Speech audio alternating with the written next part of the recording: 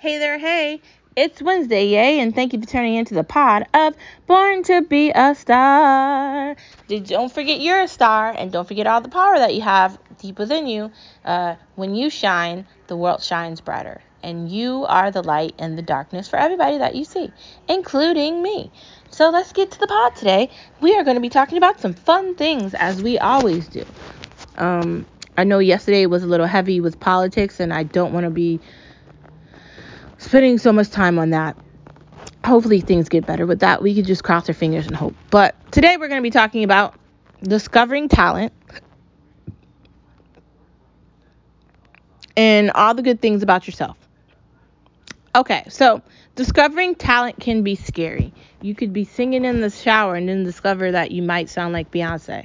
Now, that's great and all, but there's a million zillion other people that want to sing too that might sound like Beyonce. So if you discover a talent, see if you can use it. Like, can you become Beyonce 2 in 2021? I don't know. Maybe you can. Or maybe you can't. Or maybe you just have a talent. That's just something you know how to do and you don't want to tell anybody about. That is up to you to make that decision. And I'm not going to tell you that you need to do something because someone else did it. But if you have a talent, try to use it. If you're really good at art, then be artistic. Like, I like coloring, and I started this little book of colorings, and I'm gonna do an entire mural on a wall for my house. So I did study art when I was in college earlier on, and I do know a lot about painting and coloring and textures and all that sort of stuff and making things and interior design and a lot about that. So I don't know if that's a talent. Maybe it's just skills and I just put them together and use them. But if you've got a talent for cooking or making things or being creative, then use your talent to make your life better. Isn't that what it's for? Go for it. And I think the definition of star is sweet, talented, amazing, and real. So you're sweet, you're talented, you're amazing, and you're real. I'm sweet, I'm talented, I'm amazing, and I'm real. You're a star. When you realize limits are created by those unwilling to see you're great, you jump through it. People create limitations because they don't think you can outbeat them. They tell you something you can't do because maybe they didn't do it, so they assume you can't do it. That's not how you're living your life. You can't live your life based upon someone else's actions. It's your life, not theirs, yours. If someone didn't do something in their lifetime and they're older and they're giving you advice and you're younger, maybe they shouldn't be giving you that advice. Their life was lived differently. This is a new time. It's 2021. It's not 1941. Whatever they did is not what you're doing. Be very cautious of that because it's really easy for another person to tell another person to do when they already did it. It's really not fair, honestly. So maybe ignore them. Just saying. The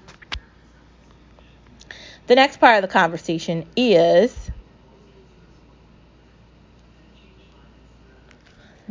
what we were just talking about, jumping through the limitations. So when somebody tells you can't do something, you can ignore them, but you also have to just move forward. We talked about that yesterday. Keep going. Forget them. Next. It's like a bad fruit that you find in the grocery store. You put it back and let somebody throw it in the garbage and just keep moving. Don't let other people steal your joy and make you miserable and make you unhappy and make you sad. Life is too short to be experiencing all those bad things, and you probably might already feel bad already, especially with anxiety and depression and all the things that exist here. Don't add anything else into that. I try to go out of my way to find happiness and positivity and laughter every day because I know the opposite of that isn't good. And that's me, and I figured that out, and I hope you figure it out too, but don't let anyone steal your joy, okay? The next part of the conversation is how to write a book and love it.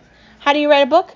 So I'd say if you really are interested in writing a book, you break the book down into sections with a bullet, and you break down each section of the book and how you're going to write it. How are you going to start it? How are you going to build up on the characters? How are you creating the characters? Are you using scenery in the book? Are you using objects? Are you using clothes? How are you writing the book? Is it a mystery? Is it an action? Is it a like a thriller? Is it like a horror book? Did somebody die and the book is to figure out who killed them, like Murder, She Wrote mystery? Or is it going to be something similar to Mary Higgins Clark, where like those are really good? Like you really need to know what your target audience is when you're creating the book, and you really need to spend time figuring out how you want it to feel when you're writing it.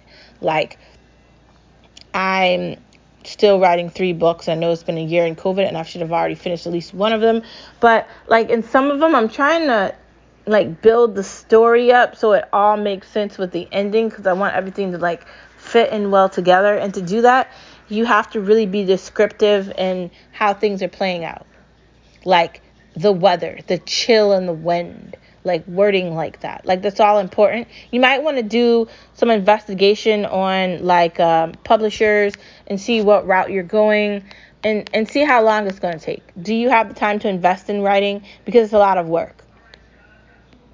I did start looking at some publishers, and whenever I do, like whenever I have a weekend where I can really focus on writing and I can just get in the nitty gritty with my laptop and just write my life away, I'm really gonna like finish the books, like, and really give them good endings and see what I can do with them.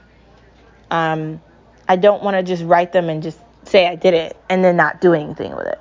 That's another thing where you have to push yourself to do what you didn't think was possible. Writing books can be easy if you organize it, and you organize how many chapters you're going to write a day. You organize how long do you want the book to be. You organize, do you want it to be a series of books, or do you want it to just be one book? Is it just a one book and done, or is it going to be a series of many? Different writers write differently. What do you want this book to be about? What genre is it? What genre is a book that people are going to pick up and read? Like, these are things you need to be worrying about when you're writing. And how do you want your words to appear to the reader? Do you want them reading the book and they can't wait for the next one to come out? Or do you want them reading the book like, what was that? That all needs to be taken into consideration. But writing is so fun, and it's such an amazing thing to be able to do.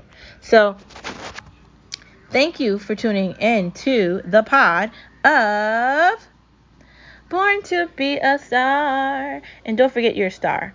Me starting to write books was a very interesting thing, and I'm so happy that I discovered I could do it. And let's see where this ends up going.